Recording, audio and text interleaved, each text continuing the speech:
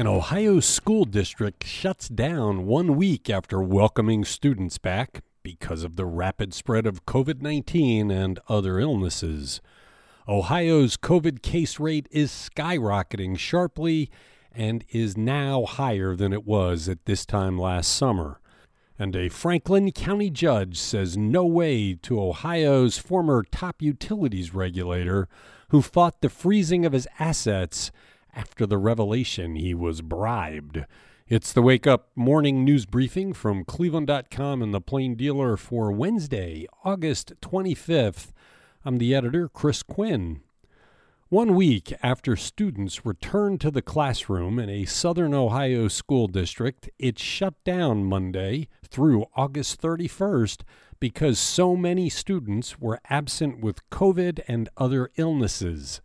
The Fairfield local schools in Highland County reported 14.5% of all students were out sick on Monday, a number that jumped 31.5% in the 1 week the district was open. Doctors and other health experts have predicted a rapid spread of the highly contagious Delta variant of the coronavirus if students return to the classrooms, especially in districts not mandating the use of masks. Most Northeast Ohio schools are welcoming back students now. Ohio's COVID-19 case rate is rocketing sharply, reaching a 6-month high of 4,117 cases reported Tuesday alone, and it shows no sign of leveling off, according to data from the Ohio Department of Health. While last year the rolling 7-day average for new cases was trending slightly downward by this point of the summer, this year the cases are spiraling upward. The 7-day average of cases per day tripled from 1,095 a day at the end of July to 3,296 on Tuesday. At the same point last year, on August 24th, the average was 941 cases a day. Hospitalizations are also rising.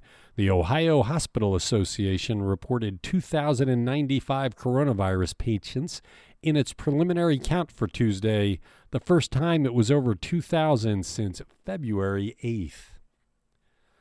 A Franklin County judge has denied the request of Sam Randazzo, former chief utility regulator for Ohio, to reverse court orders freezing $8 million of his assets.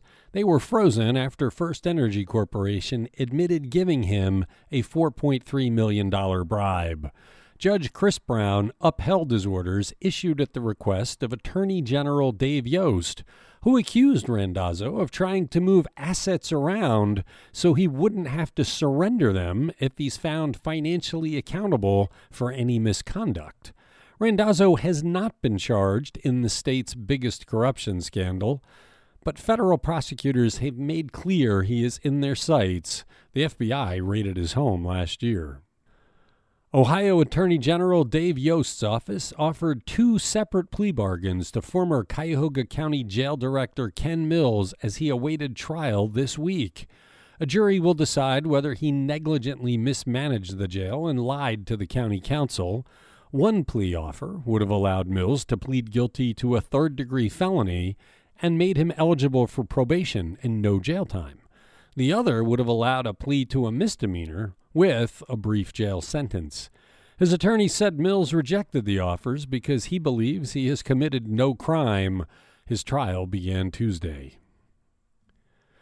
The city of Independence, which regularly gets pounded by Cuyahoga River flooding, will work with the U.S. Army Corps of Engineers on an $8 million project to stem the floods.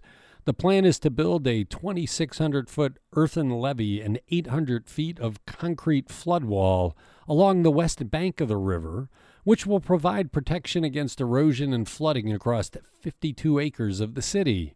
The bulk of the protection will be in a commercial area where several businesses are located, including All Erection Crane and Rental on Acorn Drive.